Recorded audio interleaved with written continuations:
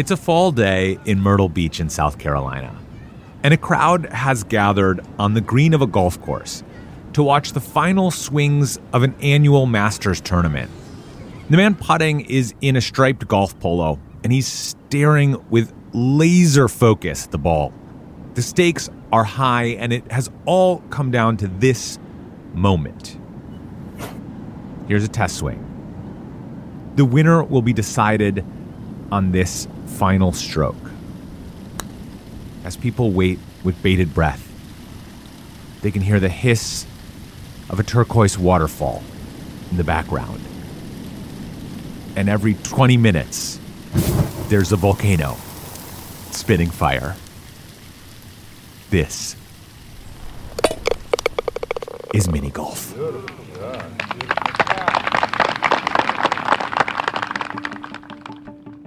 I'm Dylan Thuris, and this is Atlas Obscura, a celebration of the world's strange, incredible, and wondrous places. And today, we're talking about what is very possibly my favorite sport of all time. We are talking about mini golf. Today's episode was produced in partnership with Visit Myrtle Beach because the mini golf is not mini. It is a sort of maximalist mini golf heaven. It is so over the top. It is just glorious. So today, we take a trip to what is, at least according to me, the most important place in sport. We're going to the mini golf capital of the world. After this.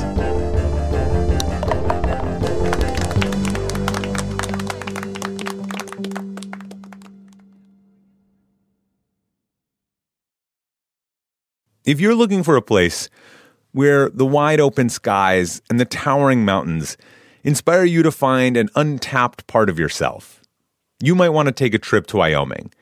It's a place where bold, curious spirits forge their own way on all types of adventures. There is no shortage of iconic, expansive landscapes out there. You can discover breathtaking hikes, stunning state parks, authentic Western culture, and other historic sites, along with the tales of famous outlaws like Butch Cassidy and pioneers like Buffalo Bill Cody. The truth lies west. Discover yours at travelwyoming.com. When you grow up here, you just don't notice it. But then when you start to think, when you travel other places, there aren't any other miniature golf courses. And if they are, they're, rather small or whatever. It's like, well, they're not from Myrtle Beach. They don't know better. This is Catherine Hedgepath, born and raised local historian of Myrtle Beach and the creator of the Myrtle Beach History Trolley Tour. To know Myrtle Beach like Catherine does, it's to know mini golf. I've sort of established that I'm actually a putt-putt snob, and I didn't even really realize it until I started putting my personal experiences when I'm in town to, what I experience when I'm traveling, either around the country or abroad. In fact, when we spoke to her, Catherine had already logged a game of mini golf just earlier that day. There is a brand new course, and for purposes of this interview, I wanted to be as up-to-date as I possibly could. Staying up to date can be time-consuming because there are just a lot of courses to choose from. Along the South Carolina coast is a stretch of coastline called the Grand Strand. Drive down the Kings Highway, the main commercial drag. That is a 38-mile stretch, and within that stretch, you will find 31 miniature golf courses. Every golf course is its own advertisement as you drive past. There are no billboards. You will find no billboard advertising a miniature golf course because they take care of that themselves. Just to give you a sense of it, here is a quick sampling. You've got Spyglass. That is the pirate-themed course with a firing cannon and a pirate ship floating on a lake. Or you could go to Hawaiian Rumble. That's the one with the exploding volcano. Actually, that volcano makes a short cameo appearance in the 1994 comedy Chasers. Not only do they drive up the volcano, they end up actually having a fist fight, out on the mini golf course. There's Captain Hook, the Peter Pan-themed one. It would have sort of voiceovers and interactive lights because, Tinkerbell would be this little light that would appear in a cave and whatnot. Now, the most dramatic one you're going to find is Mount Atlanticus. The theme there is,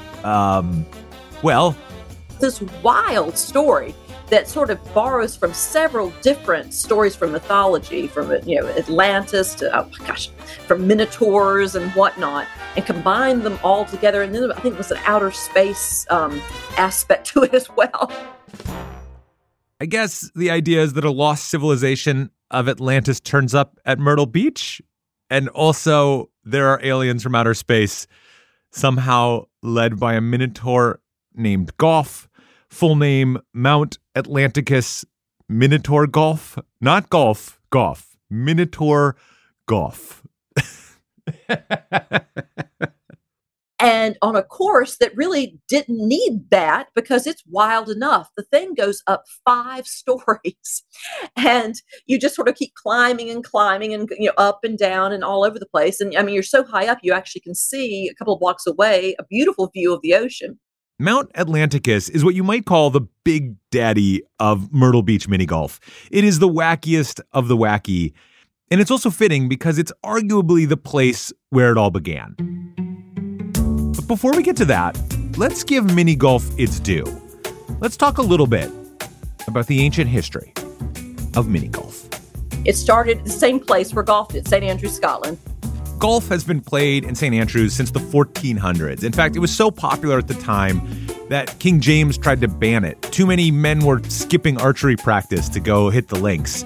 And the standard 18-hole course was created there in the 1700s. And back in the 1860s, at St. Andrews, they created a little putt-putt course for the ladies so that while their husbands and sons were out playing real golf, these ladies were sort of, just in their long dresses, I suppose, putting around. Around the 1920s, mini golf courses began to pop up all over the United States. And by the 30s, the fad had gotten really big. A popular comedian at the time, Will Rogers, joked, "Millions got a putter in their hand, half of America is bent over." This is also when Myrtle Beach got its very first mini golf course. But then when the Depression came and World War II, mini golf just went out of style, I suppose. In the decades after the war, Myrtle Beach also began to develop a reputation as the go-to destination for regular golf. It was a perfect spot for outdoor pastimes. It had a long, warm season, scenic locations, and in the late 60s, a group of local businessmen dreamed of making Myrtle Beach the golf capital of the world. They created what we refer to nowadays as golf packages. And the premise behind that was that when you booked your vacation, not only did you book your hotel, you would book your tee time as opposed to just waiting until you got to Myrtle Beach to figure out what you were going to do when you got here. And it kind of caught on. It tipped off a boom in the construction of golf courses around Myrtle Beach. And born into this scene was a young local guy named Jim Bryan. But everyone referred to him by his nickname, which was Poddy, spelled Poddy. I don't know where the name came from, but everybody knew Poddy Bryan. Poddy dreamed of becoming a professional golfer, but it didn't quite work out. For a bit, he worked as a typing instructor in the Army. Then he went to grad school and became an English professor. His specialty was in J.D. Salinger. But he still couldn't quite get golf out of his mind. At the end of the 1960s, he began designing golf courses. By this time, mini golf was surging in popularity again in the U.S. When you think of courses around this time, here is what to picture. You've got flat green carpets, straightforward gameplay, maybe a windmill or a small rock formation here or there. Not too challenging, and frankly, not too exciting.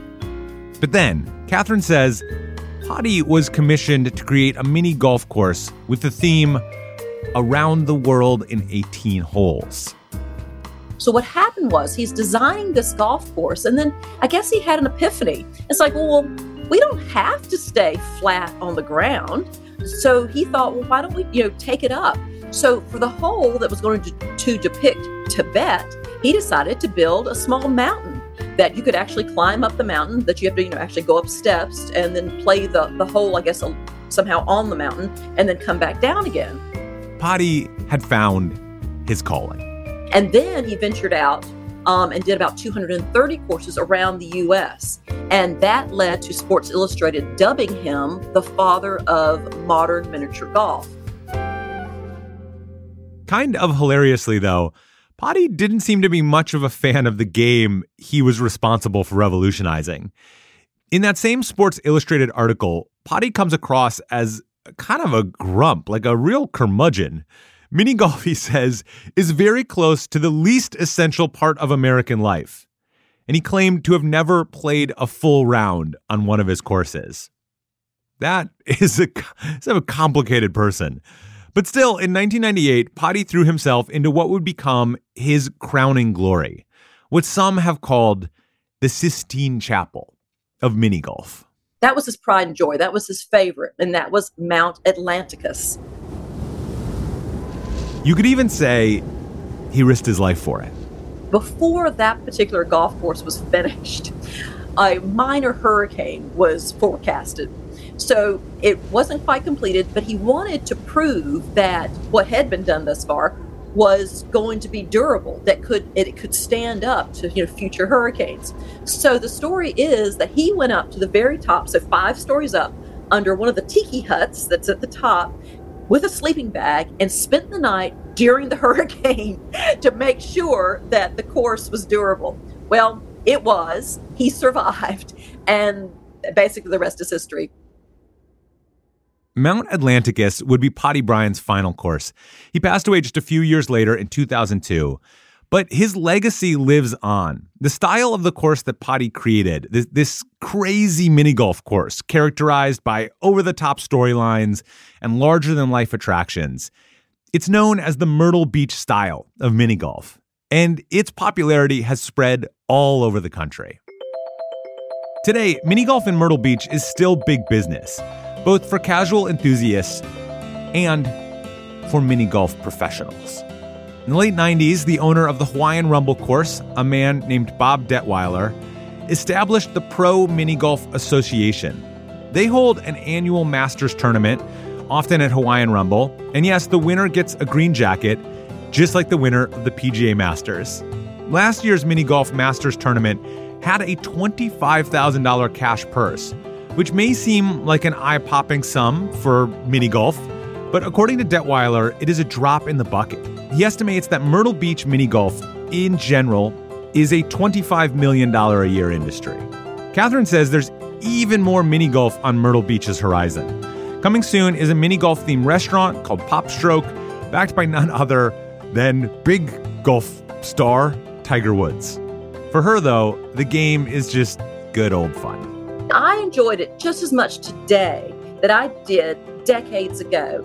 And as long as I can swing a putter, I'm sure if I'm a white-haired old lady, I will be out there having fun still. It just doesn't get old. And it's for everybody. Doesn't matter if you're good or bad. It's just for everyone. So, putt-putting, more people should do it. There really should be more courses all over the place because it brings such joy at a fairly, economically feasible, level that pretty much anybody can do it. And almost anybody, if they have the space, can, build one of these places. But they probably won't be as exciting as the ones you find in Myrtle Beach. You can find a list of all mini golf courses at visitmyrtlebeach.com. We'll include a link to that and Catherine's Myrtle Beach History Tour page in our episode description.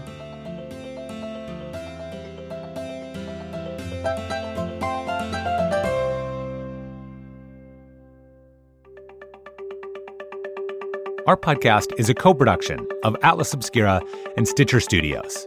This episode was produced by Amanda McGowan. The production team includes Doug Baldinger, Chris Naka, Camille Stanley, Manolo Morales, Baudelaire, Gabby Gladney. Our technical director is Casey Holford. This episode was sound designed and mixed by Luce Fleming. If you want to learn more, be sure to visit atlasobscura.com. There is a link in the episode description. Our theme and end credit music is by Sam Tyndall. I'm Dylan Thuris, wishing you all the wonder in the world. I'll see you next time.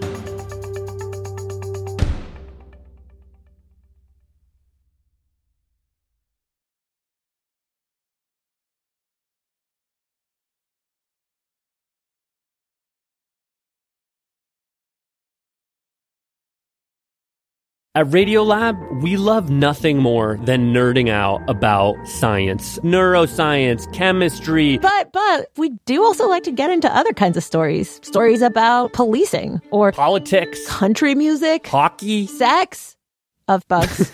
Regardless of whether we're looking at science or not science, we bring a rigorous curiosity to get you the answers. And hopefully make you see the world anew. Radiolab, adventures on the edge of what we think we know. Wherever you get your podcasts. Hi, I'm Willa Paskin, the host of Decoder Ring, Slate's podcast about cracking cultural mysteries. On Decoder Ring, we dive down rabbit holes and obsessively explore questions hiding in plain sight. Like, why has slow dancing gone out of style? And when did we all become obsessed with hydration? And where did the word mullet, to describe a hairstyle, come from? That's Decoder Ring, named one of the best podcasts of 2023 by the New York Times. Listen to new episodes every 2 weeks and make sure to follow us so you never miss one.